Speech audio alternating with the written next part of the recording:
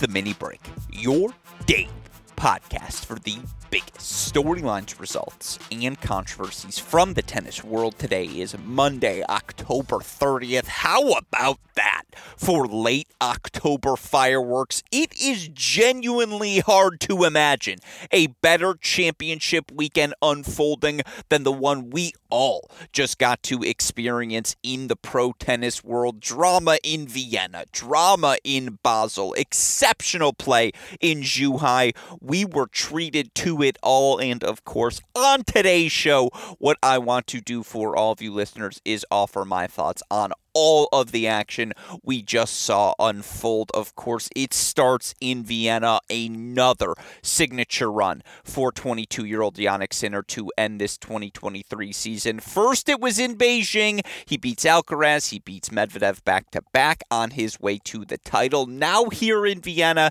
it's wins over Tiafoe, Rublev, and Daniil Medvedev once again that has the 22-year-old emerging as champion. If you did not already have Jannik Sinner in your tier 1 of contenders, it's probably time to place the young Italian on that list. Sinner now, again, career highs across the board here in this 2023 season. We can break them down for all of you listeners on today's show, but again, more broadly the theme, Sinner able to sustain that elite level of tennis we have certainly seen flashes of from him throughout the course of his career, but now against elite competition, he seems consistently able to bring his best. I want to describe what that best looked like against Medvedev, against Rublev, against all of his foes throughout the course of championship weekend. And then, of course, again, we got plenty of sub-headlines. We'll go with that as the terminology. Plenty of other things to discuss from Vienna. Again,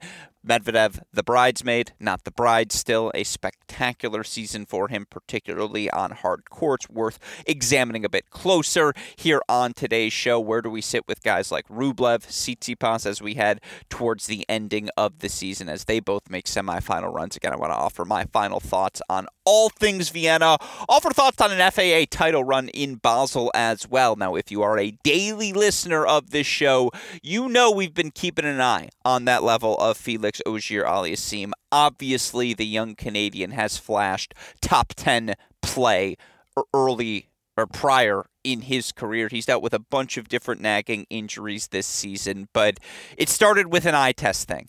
If you saw him at Laver Cup, if you saw him in these early post-U.S. Open matches, even if the results weren't there the way they certainly were this past week in Basel, you could feel this Felix resurgence coming, and to get this sort of result before the season ends, the ultimate feather in the cap, just the ultimate necessity almost for the young Canadian to steady the ship, gain some momentum heading into another season as he, dare I say, ascends towards the prime of his career in 2024. We'll break down the mechanics of the Felix run, what's looking so good for the young Canadian once again to end this season. We'll talk all things Hubie Hurkacz. I mean, again, talk about a guy who's played top 10 tennis to end this season. We'll get into the stats behind what is a very, very funky 2023. And then, of course, we'll get into all of our other Basel results as well. Rune, Humbert, Etcheverry, who else impressed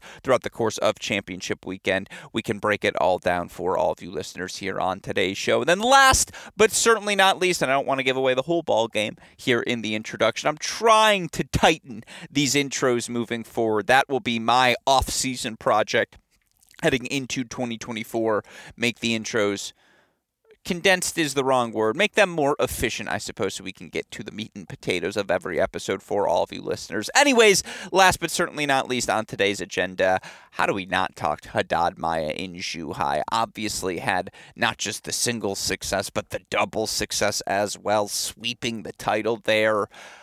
I've been brainstorming how I wanted to approach my description of what Haddad Maia managed to accomplish. Wins, obviously, in championship weekend over Kasatkina, over Zheng Qinwen as well. She goes 2-0 in her group play. Impressive wins over Garcia and Keys. It's not Serena Williams Power Tennis Country Club tennis, but there's something to the weight of shot of the Brazilian that just... I mean, you've heard it from me for 18 months now. Obviously for Haddad Maia, who got suspended after a doping violation, for her to build her ranking back the way she did, just playing ITF match after ITF match. There was no week on the calendar that was considered a week off for Haddad Maia if a tournament existed on her pathway to building back this ranking. And now she's going to finish the year inside the top 12. And just, again, there was something about her level this week, her ability to hit her opponents off the court, for her to consistently play on her terms. That will be the focus of my examination on her Zhuhai run. But then again, final thoughts on Qin Wen's ending to 2023. All of the takeaways from that Elite Trophy event, I'll share them here on today's show. Of course, I'm well aware of what we have coming up this week. Paris Masters event already underway. It's really, a six-man race for those final few spots at the ATP Tour Finals. We also, of course, have the start of the WTA Finals coming up in Cancun, and there have been plenty of discussions about the conditions in Cancun. They just suffered a devastating hurricane. Obviously, that weather impacting their ability to properly prepare for all of the action happening this week. But again, you look across the board. Yes, it's the end of October. It's the start of November. But between the Paris action, WTA Finals, I'm headed to Midland for that 125K event that sees players like Stearns, Navarro, Parks, Kruger, so many talents in the draw. We got a really fun week of tennis ahead. That will be our focus on tomorrow's show. Maybe I'll even bring in David Kane to discuss all of those things. But again, here today, I want to break down what was an ecstatic's the wrong word. What was an electric championship weekend in the pro tennis world. Of course, the reason we're able to do that day in, day out is because of the support we get from all of you listeners. And of course, because of the support we get from our friends at Tennis Point, tennis-point.com. The promo code is CR15 for all of the latest and greatest products in the tennis world. Also, we appreciate all of you who tuned into our coverage of the 2023 Norman Open. It was an absolute pleasure to feature that ITF 15K Pro Circuit event. A shout out, of course, to 17-year-old Lerner Tien, the talented teenager capturing the second pro title of his career. He knocks out Duarte Valle in the final, comes back from 4-1 in the opening set, comes back from a 6-2 tiebreak deficit as well in that opening set breaker. Ultimately, again, straight set win for Tien, dropped just one set on his way to the title. He's currently the third highest ranked under 18 player in the ATP singles rankings. So, again, for us to be able to shine a spotlight on him as he continues his rise, to be able to shine a spotlight on that Norman action. A shout out to Robin Cattry, Fons van Sambeek, your doubles champions as well. The reason I bring that event up here, there's my quick recap for all of you listeners. And by the way, it's when, not if, Tien becomes a top 200 player.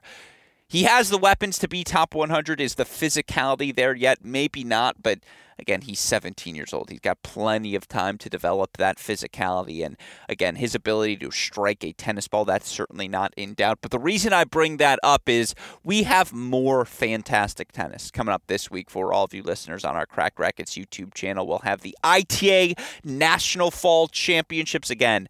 Right now, you look at the stats, 7 top 100 singles players with college tennis ties, 16 top 100 WTA doubles players with college tennis ties. You look on the ATP side, there are currently 14 top 100 singles players, 38 now top 100 doubles players. College tennis is a pathway to the pros. So many of the best in the college tennis universe right now, they'll be competing at the National Fall Championships coming up this week. So again, our coverage starts Wednesday on our Crack Rackets YouTube channel. If you are a tennis fan, you're busy with work during all the European events, or you don't want to stay up too late to follow the action in Cancun, we've got you covered here in North America. Again, ITA National Fall Championships, best of the best in the college tennis universe, all competing.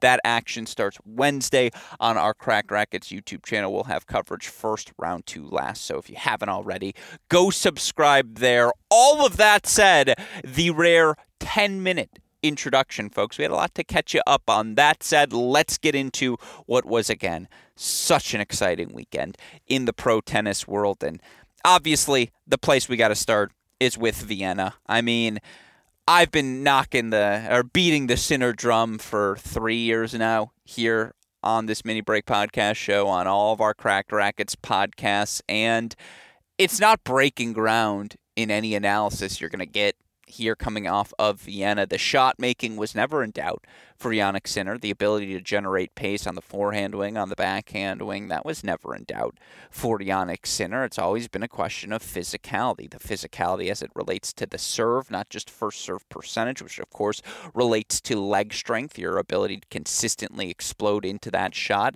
as a match progresses. It, had to do with his ability to use the weapons that he possessed from the baseline, that ability to create such space and such easy attacking opportunities for himself.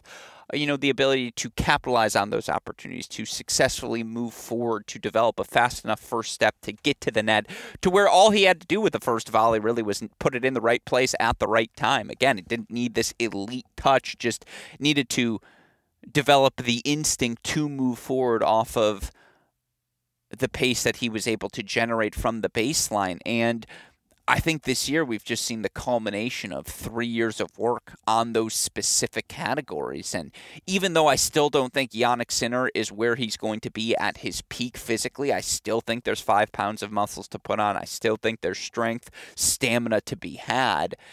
What was on display throughout the course of the weekend is just the progress he's made in every category. The fact that he wasn't out-physicaled, out-mentaled, out-anything by Frances Tiafoe in their quarterfinal, a straight-set win for Sinner, 3-4, a match in which he was never broken, a match in which I don't think he was ever truly stressed. He was up breaks pretty early in each of those 2 sets against Andrei Rublev. It's the exact opposite. To be down 5-2 the way he was in that opening set, work his way back. The fact that he served for the match in that second set, got broken by Rublev, and yet didn't mentally disappear, managed to stay focused in that second set, close it out in a breaker 7-5. I mean, again, you saw the physicality. You saw and again, he's always been such a tough competitor mentally, but sometimes early in his career you would see him physically begin to wear down at the end of matches, and so even if he was mentally willing to stay in the fight, physically he just wasn't capable of doing that. Obviously, again, down 5-2 to Rublev in that opening set in the semifinals, serving for that second set and the match, having been broken by Rublev, that he stayed the course mentally, that he stayed as steady as he did in the breaker. And then the piece de resistance of it all, where he needed a little bit of all of that against Daniil Medvedev. I mean, again, goes down an early break, ultimately takes that first set 7-6, 9-7 in that breaker. The fact that what he fought off the set point, I think he fought off 3 set points. It was either 2 or 3 in that opening set. One of them fought off, obviously, in the breaker with the ace-T, was just so exceptional. And, I mean, again, it's the same story in this match with Medvedev that we saw when these two faced off a couple of weeks ago in Beijing. The physicality that Jannik Sinner now possesses, it's enough in this matchup with Daniil Medvedev, because that was the weakness Medvedev was hoping to exploit. That just, again, this was million ball rally. This was brick wall mode. This was death by 1,000 paper cuts. This was Neo in the Matrix putting up his hand as the gunshot bullets are fired at him and saying, no, enough, and stopping every bullet fired at him and just knocking them down.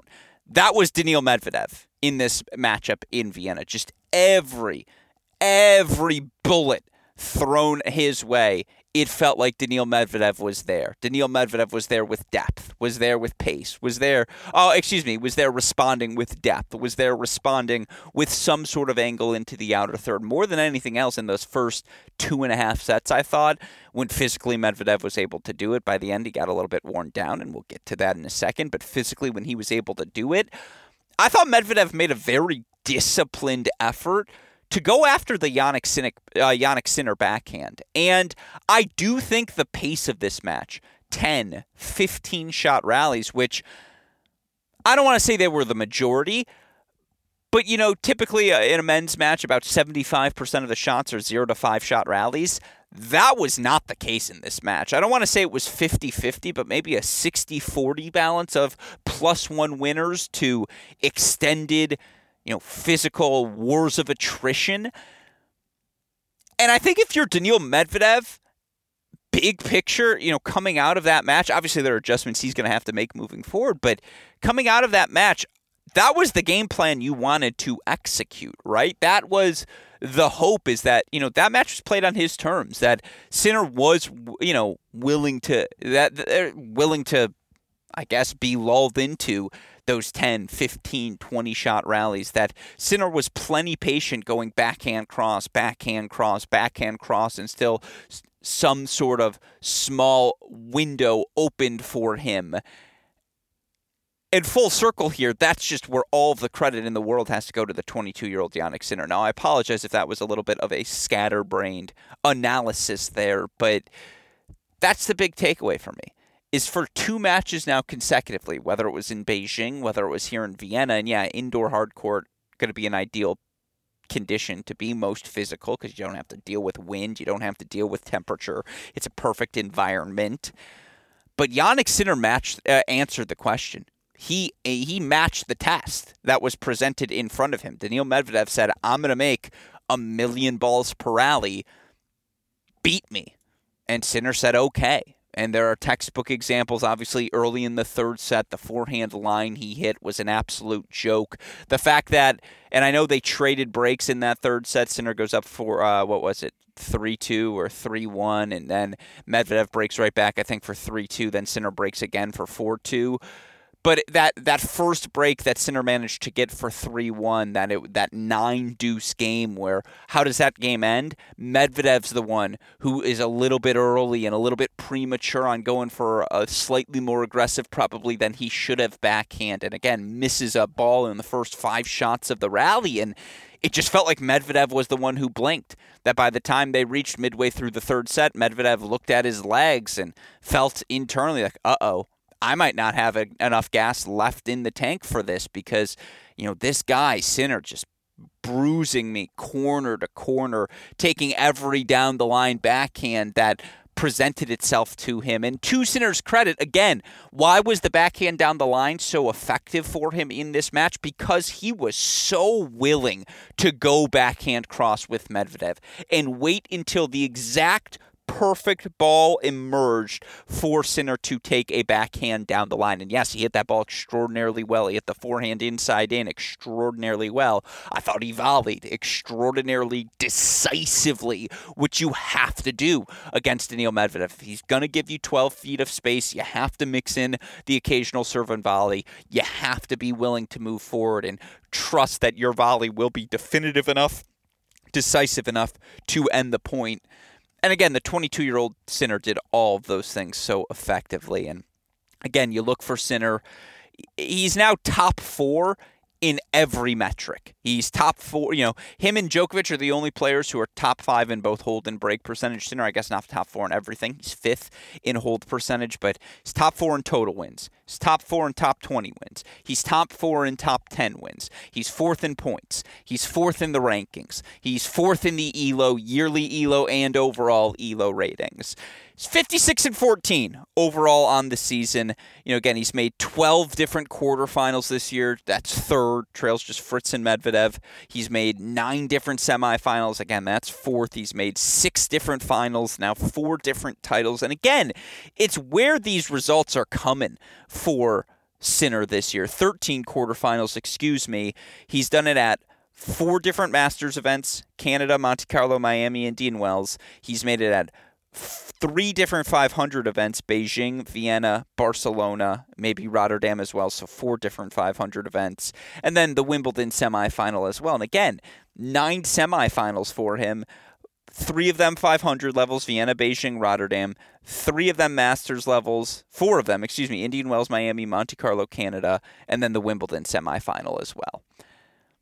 He's not just racking up points at the 250 level and racking up wins, right? It's not a Fritz-like, and I say that with affection. That's not mean to diminish what Taylor Fritz has done in reaching 13 quarterfinals this year. But those 13 quarterfinals have come at 250 events predominantly. Jannik Sinner has not, Jannik Sinner's racking up quarterfinals, semifinals, and he's doing it at the biggest events consistently. He's always getting that bite at the apple. And again, just look at the improvement for Sinner this year. heading into the season, you look since 2020, 4-5 against top 20 players in 2020, 10-8 in 2021, 4-10 last year, 14-8 this season against the top 20. By the way, his hold percentage has progressed in each of those seasons now up to 83.1 against top 20 opponents. Against the top 10, 3-4 in 2020, 3-7 2021, 3-9 2022, 8-5 against the top 10 here in 2023. Now, look, he's 4 in the world. All of these metrics should be improved, but they are. Eye test says it. The numbers say it. The results say it. The weapon, again, the physicality matches the weapons now, and that he can sustain that peak that much longer. We saw that in 3 hours, 4 minutes of just fantastic tennis. And again, he fights off set points in set number 1, 7-6, 4-6, 6-3, knocks off Medvedev in the final. Title number 4 of the year for Sinner. A second hard court win over Medvedev in as many matches after being, 0-4 against him, I think, in their first 4 battles, to beat Rublev as well, again, from 5-2 down. And I can't emphasize enough to have the mental lapse of trying to serve for the match and not be able to close it out and still get off the courts in straight sets. That's what the greats do. Because everyone's going to make that mistake. It's going to happen to the best of the best. But those that are able to minimize that mistake and close that match out and not make things more complicated and not just give another clear bite of the apple to their opponents, those are the greatest champions. That's what the great ones do. And that's what Sinner did this week in Vienna. And again, to back it up right after Beijing, again, Carlos Alcaraz exists in this world, so for the 22-year-old Sinner, 56-14 and 80% win percentage. Again, that's when you start to knock on the door of the all-time Pantheon seasons. 80% win percentage for the year gets you into that club. Obviously, you need a few more Slam titles, a few more Masters titles if you're Sinner to make it a Pantheon season. I'm not arguing Jannik Sinner is having a Pantheon season, but Jannik Sinner is having an exceptional season. The sort of season you have at age 21, 22, when you typically go on to win 3 to 5 major titles in the prime of your career. And look, that's always been the projection for Sinner, at least that range of titles. You feel like that's the probably median projection of his career.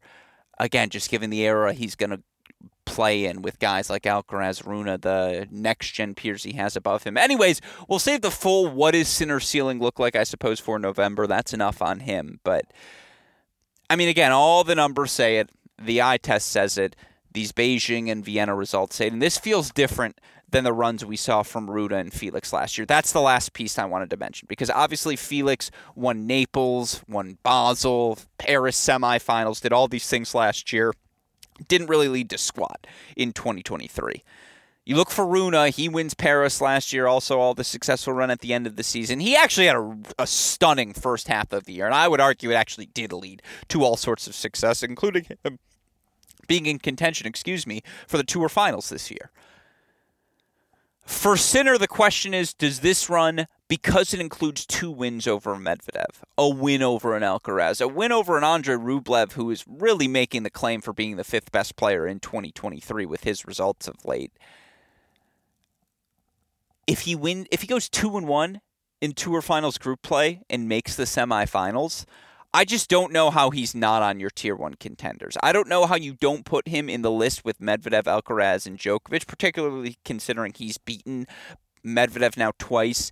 He's always proven a foil for Alcaraz. Obviously, the Djokovic mountain is a slightly different one for Sinner to climb. That's been a more difficult matchup for him, but I know he lost to Zverev at the U.S. Open. 2 wins over Medvedev and a win over Alcaraz on hard courts. That's about the best way you can possibly make up for it down the season's home stretch. So there's 17 minutes, or actually that's like 12 minutes, on why if Sinner wasn't Tier 1 already in your mind, I just don't think you have the right qualifications for Tier 1. So throw him on there. And look, obviously for Daniil Medvedev, does this change your perception of his season? In my opinion, absolutely not. He's 64-15, 81% win percentage. And by the way, our guy, Jeff Sackman, was kind enough to answer my question of how many players have we seen win over 70 matches in a single season without winning a Slam title that same year. Hasn't happened in more than half a decade. Daniil Medvedev right now, 64 total victories heading into Paris. Obviously, he's going to be in the Tour finals after that as well. Can he squeeze out 6 wins between these two events? He absolutely can. And then again, it speaks. He's 47-9 on hard courts this year. 47-9. He's played 13 hard court events. He's made 10 quarterfinals or further at those 14 hard court events. And again, finals Beijing, finals Vienna, finals the U.S. Open. Yes, it was a disappointing Canada-Cincinnati run for him. You combine this with what he did in February during the Sunshine Swing. Tier 1, entering the Australian Open. No ifs, ands, or buts about it. And look, former world number 1, former slam champion. He's serving well again.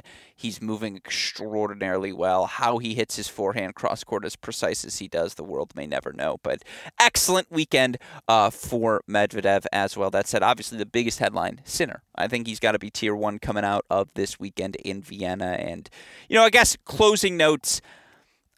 If you don't think Andrei Rublev's having a career year, you just haven't been paying attention. 53 wins. He's 2 off his career high with Paris. Tour finals still to come. By the way, he reaches the Tour finals for a 4th consecutive season, has officially booked his spot.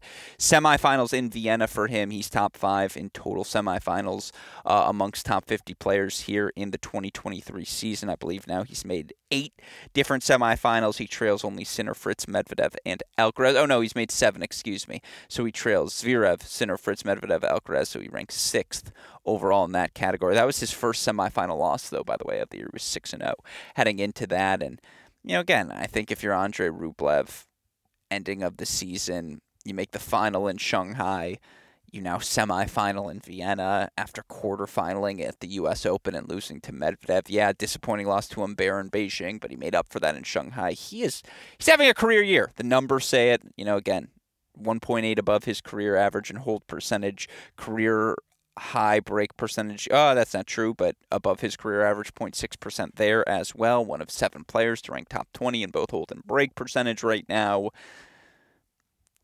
Again, if this is his, is he David Ferrer with less press? That's what some scholars are asking. And that sounds like a perfect November topic for all of you listeners to enjoy. And then last but certainly not least, I actually thought Tsitsipas played really well in his match against Medvedev. He ends up getting knocked out 4-6. He dropped serve once. Yes, it's an indoor hard court, but he dropped serve once against the best returner maybe in the game we have right now, certainly right up there with Djokovic and Alcaraz. The physicality was there, the discipline was there, the willingness to go after it, move forward, and again, be decisive like you have to be against Daniil was all there. He lost the breaker 8-6. Again, it was one bad backhand miss. One. That was the difference. And the backhand was not a liability for him in this match against Medvedev. And again, just he plays with he understands the task against Daniil Medvedev. Look, he's going to pass me sometimes, but if I don't go for my forehands, I'm not outgrinding him. So let me try to hit some shots. And yet, again, let me still be patient, because if I am patient, I know I'll have that opportunity to hit the big +1 ball. Tsitsipas had a pretty easy draw to get to the semifinals. Goyo, Majchak team, but I actually really liked the level I saw from Tsitsipas. Best I've seen him play probably in this back half of the season was that semifinal against Medvedev. And, by the way, by making the semifinals, he's all but assured his spot at the Tour finals. Yes, he's yet to qualify, but he's 2 wins in Paris away from doing so, and currently 600 points ahead of 8th place Holger Rune. So he needs to lose first round. Fritz needs to win the title, or Hurkacz needs to win the title, and Tsitsipas loses first round. And Fritz and Hurkacz have to go finals and title to both knock out Tsitsipas, and Zverev and Rune have to probably both make the semifinals so that all 4 of them would catapult over Tsitsipas. He's pretty much a shoo-in to make another Tour finals. I think it would be his 6th, 7th, and he's only 6th, and he's 25 years old, just turned 25. Come on now. It's a pretty good place for Tsitsipas to be. Again, your other quarterfinalist, Khachanov, 3 sets with Medvedev. He's back. Goyo, top 100 to end the year. Mission accomplished. Zverev, mission accomplished. He's top 10 to end the year. Tiafoe, not playing his best tennis right now, but again, overall, I think he's going to end the year top 20. right in that top 15 mix. Not going to be the highest ranked American, which I'm sure was a goal of his, but hard to knock the year he's had. That said, that's everything from Vienna, and that is certainly the event I will spend the most amount of time on. Next, though, I want to move to Basel because, look, this was the run. Maybe a player, this specific player needed more than any player needed a run right now in pro tennis. And that, of course, is Felix Auger-Aliassime, the young Canadian. 3-2 over top seed Holger Rune in the semifinals. 7-6 in the third. 7-6 in the third in the quarterfinals against Shevchenko as well. And then, how about the 6-6 showing against Hubie Hurkacz, an old-fashioned serve-out in the final of that match in Basel. And, I mean, again, he just needed it so badly, even including these, 5 wins to his resume. Felix now just over the 500 mark, 21-20 overall here on the season. Obviously wins his first title of the year. It's his first final of the year. He actually backs up his final from last season. And look, after dropping as low as 28 in the live rankings last week in defending his title, Felix back up to 19 in the rankings. Now, here's the thing. He made the semifinals of Paris last year as well, so he's already back down to 29 in the live rankings. But there was a disaster scenario, dare I say, where Felix, maybe not outside the top 50, but knocking on the door of falling outside of the top 50 in the early portions of next year. Now with this 500 level title on his resume, it's just not going to happen. And, again, Felix goes unbroken on serve against Hurkacz. Didn't face a break point, by the way. Unbroken on serve against Rune in the semis. Faced just 2 break points. The Shevchenko match got a little funky, but he was dominant with the first serve. He was dominant with the first forehand. He was dominant moving forward. He held his ground particularly well on the backhand, and that he hit a backhand down the line return to help clinch the win against Hurkacz in that second set breaker. Ultimately, again, 7-5. He wins the second set breaker in a 6-6 match for Felix overall. That kind of epitomized what we saw from him this week. The backhand was just back. It was consistent. There was depth. He was knifing the slice when that opportunity presented itself. But more than anything, because the backhand wasn't a liability, because he was generating consistent enough depth with it, he was just able to step around it and use his forehand, as he has always used his forehand in his career, and that's in a dominant fashion. Again, when Felix's serve and forehand are clicking, particularly on indoor hard courts, I don't know how you're going to beat him, because when he's striking the ball that heavy, you're just going to be so soundly on your back foot. And that's where you got to give credit to Hurkacz in that final, in particular for Hurkacz coming off of that Shanghai final not that long ago. Again, Hurkacz has played a ton of tennis down the season's home stretch. And by the way, he's now worked himself up to 10th in the points race. He's 215 points behind Holger Rune for that 8th spot at the Tour Finals. That is an achievable margin heading into this final event in Paris. But, again, I thought Hubie played well. You could tell he was on one leg. He was not extending rallies the way he had been all week long. And for a Hubie who had a 6-4 third set win over Griekspoor in the quarters, 7-6 in the third over Humbert in the semis, again, 5 hours between those two matches, respectively, heading into the final. Wasn't a ton of gas left in his tank, and he fought off all 5 break points that he faced. Found some clutch first serves and clutch moments. Continued to press forward and pressure that Felix backhand whenever the opportunity called for it. He's just playing with his forehand more decisively. And my favorite stat about Hubie, more deciding set victories. Got 25 deciding set victories this year. That's more than anyone else on the ATP Tour in the top 50 this season. Now, again, he's also played 38, I believe, 3-set matches or 5-set matches. That's more than anyone else on the tour this season as well. But Captain Clutch, Hubie Hurkacz in 2023. It's a fascinating season. Again, there's a real world where he ends his year number 10 in the rankings. He's currently trailing. He's currently 10th in the live rankings. He actually surpassed Casper Ruud now, with Ruud losing points from Paris, and Ruud's going to lose more points from the Tour Finals off of his resume, having made the finals last year as well. Pretty sure Hurkacz is going to end the year top 10. If I would have told you that even a month ago, I would have laughed at me. And I like to make those sorts of weird predictions, but I'll tell you what, the big serving Hurkacz, especially indoor hard courts, obviously any sort of hard court surface, he's going to have that sort of, he's just going to have weapons to keep pace. But again, what he's done down the season's home stretch, whether it was the level in the North American 1000s, Canada, Cincinnati, playing the really fun 3-set matches against Alcaraz, obviously Shanghai title, now the Basel final as well.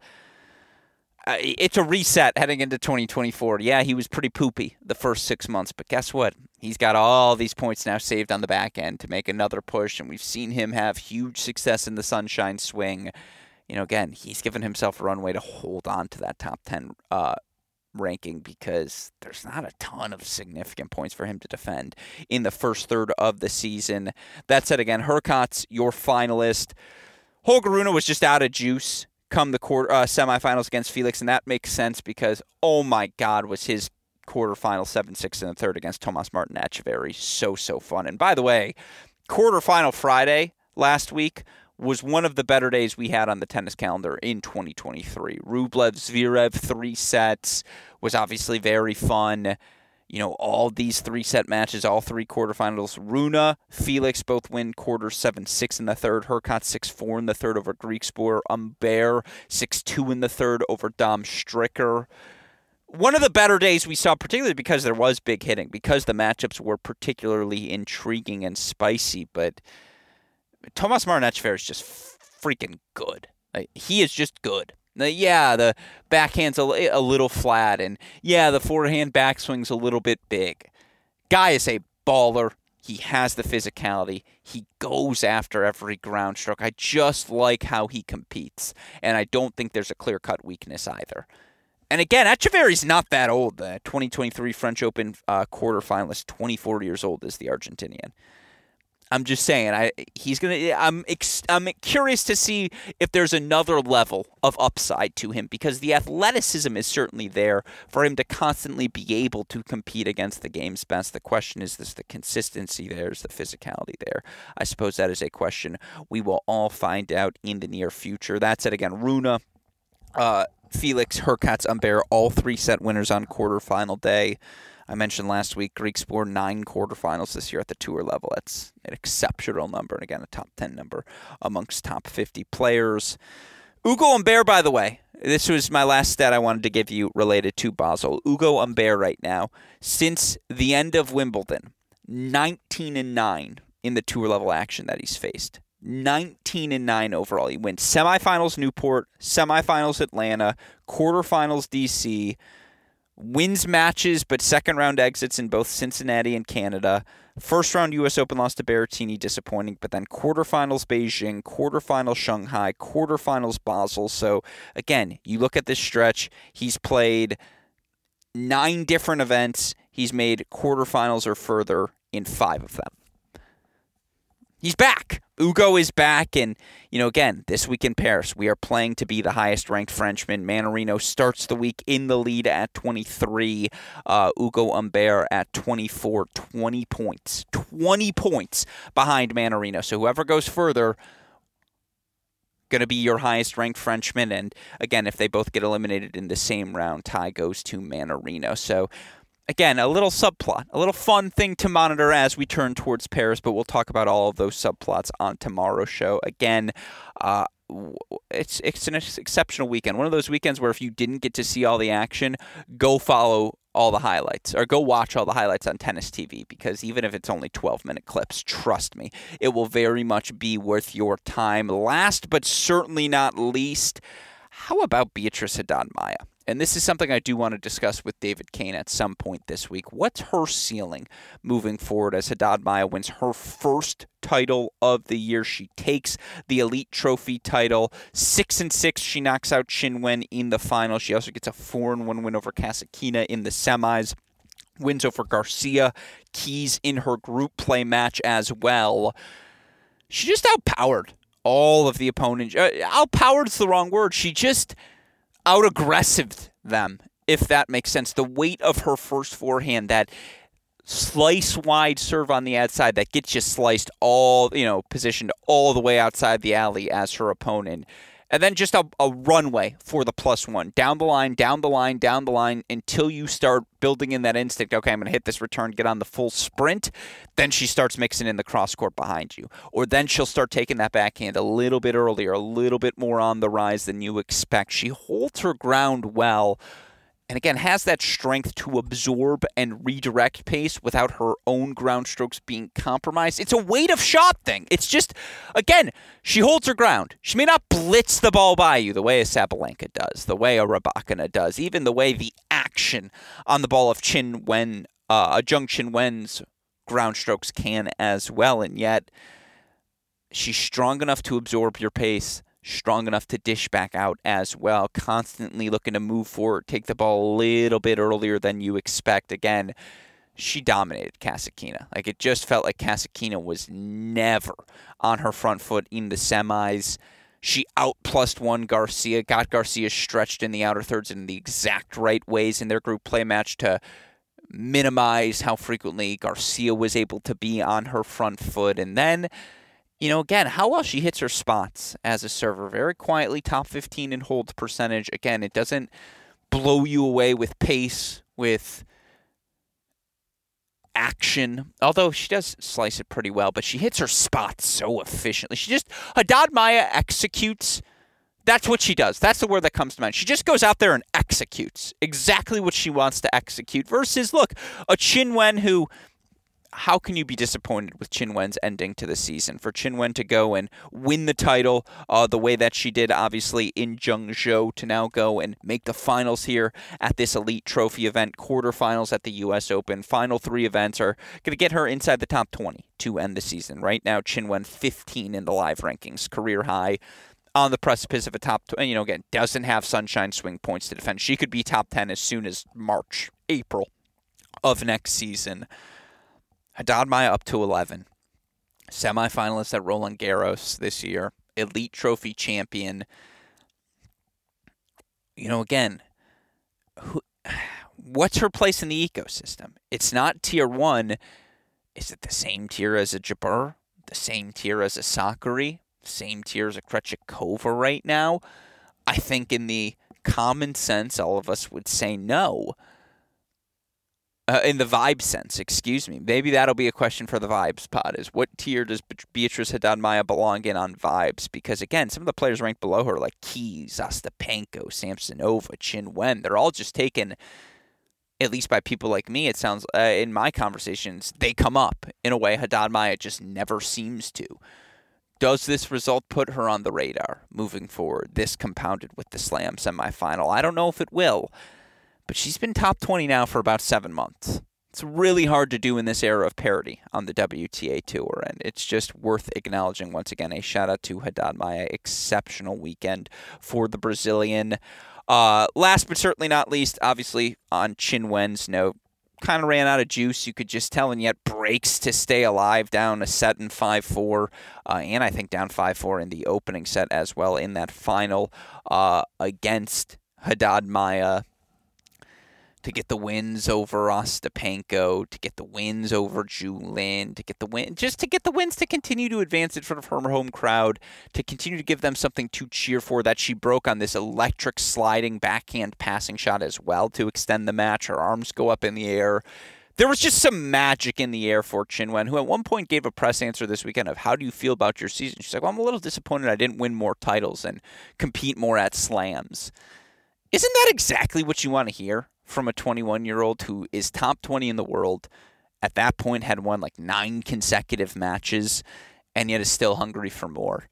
Like, there's a reason we're all in on Jung Qinwen here at Cracked Racquets. I say we. I am all in on Qinwen as a Tier 1 prospect, and I think we certainly saw that from her down the home stretch. I think she's going to be everyone's dark horse pick to make a semifinal final run in Australia, and I'm sure she will be someone we discuss as we get into best prospects moving forward throughout the course of the offseason. That said, again, shout out to your finalist, Jung Qinwen. Shout out to your champion, Beatriz Haddad Maia. Good ending for Kasatkina. Just ran into an in-form Haddad Maia whom she couldn't hurt. Hell of a season for Julin. Again, had never cracked the top 50 before this year. She should end her year inside the top 35 almost certainly. And even if she loses some points, Hua Hin title in January, won a couple matches in Australia, had a really good start to her year, even if those points fall off her resume. With what she's accomplished on the back half of the season on hard courts, Julian's going to stay in the top 50. That runway is just there for the 29-year-old to make some serious cash in the prime of her career and continue to test herself against the best, of course, tennis-wise as well. With that said, again, late October fireworks. What a championship weekend. I didn't even talk about Amina Bektis winning the 125K, the former Michigan Wolverine All-American, now a top 100 WTA player. Shout out to the fellow Wolverine who I have had the chance to know over the years, who I'm looking forward to seeing and hopefully speaking with while in Midland this week. And again, that's last weekend, but we're already started Paris Tour Finals results on the women's side, Midland 125K, Charlottesville Challenger, Opelka back in action there.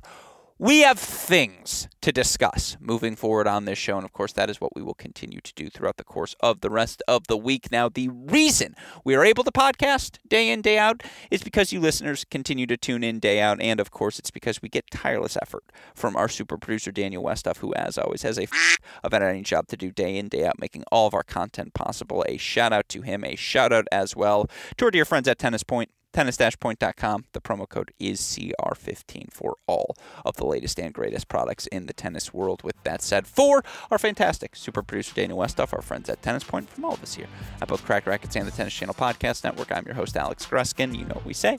That's the break, and we'll see you all tomorrow. Thanks, everyone.